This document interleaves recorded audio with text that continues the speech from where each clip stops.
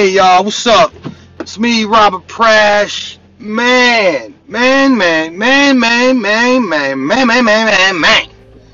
I'm flying in the van. 2021, crazy snowstorm. My third born and final born son, Rocky Gunther Prash, the champ, is here, ladies and gentlemen. He decided to come on the full moon, the wolf moon, the cold moon, and you know me, I looked into that, Googled it, looking for some opinions, astrological type of opinions, because that's all it is, you know, but it's definitely a science to that. But says that he shall face many difficulties in his life.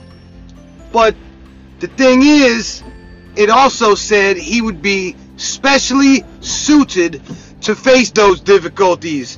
And that doesn't make me nervous, because first of all, he's already facing difficulties. He's in the NICU. My wife, I just took her home. Now I'm running back to bring the milk that she's pumping to my son, while her and my mom are at home with the other two sons. And that's what it's all about. It's all about family. It's all about everybody involved. My two sons, my wife, my new son, who decided to come on that full moon, that wolf moon, in a snowstorm. He just is bound to do great things, man. And I'm truly blessed and truly grateful. Although he was not able to come home with us, that he is making the strides to come home, and he decided to come into this world in such dramatic fashion because he's a Prash, and that's what we do. That's what we do, alpha male status. You know what I mean? But man, so the difficulties he's facing, and the things that, the talents, the skills that are going to help him transverse through all those challenges. And we all have those skills. Now, something that I'm very cognizant of with my other son, very strong-willed, very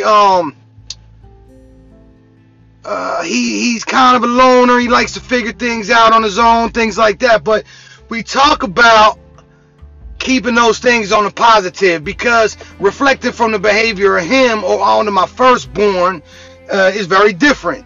One's calm, cool, collective, polite, kind, loving, like his mother. And let's just be honest, Robbie's a little roughneck. He takes after his father, while Jonathan favors his mother's side.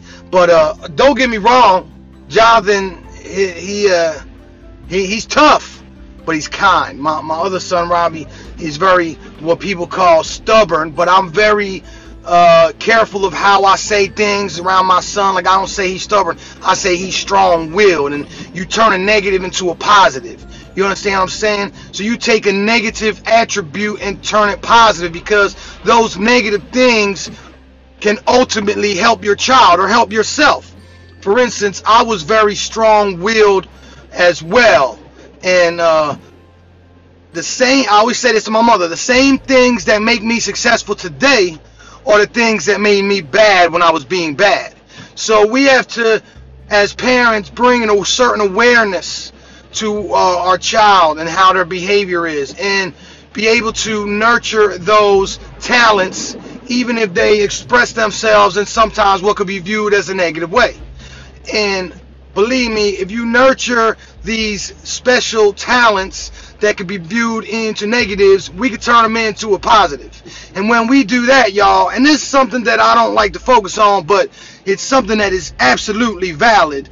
If you've been through a lot in your life, you feel other people are responsible, first of all, you're wrong.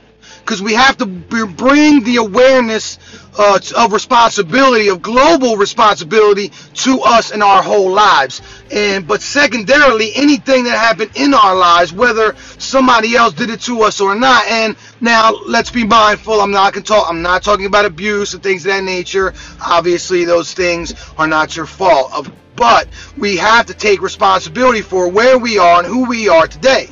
But when you take those negative experiences, you open yourself up to them, you analyze them from every angle, from every perspective, and take responsibility for our own things, all our own parts in those things. We can use them to grow.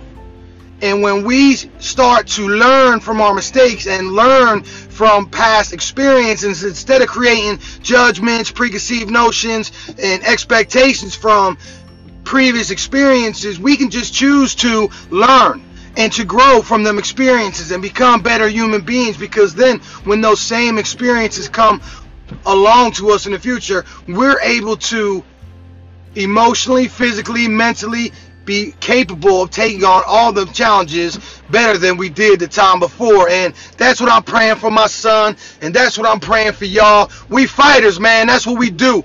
Robert Prash, all my sons, Jonathan Prash, Robbie Prash, Rocky Prash, we do this, and I know that y'all do this. We fight as a human race and human beings on this planet, living in this crazy time and space of existence with all these crazy things going on.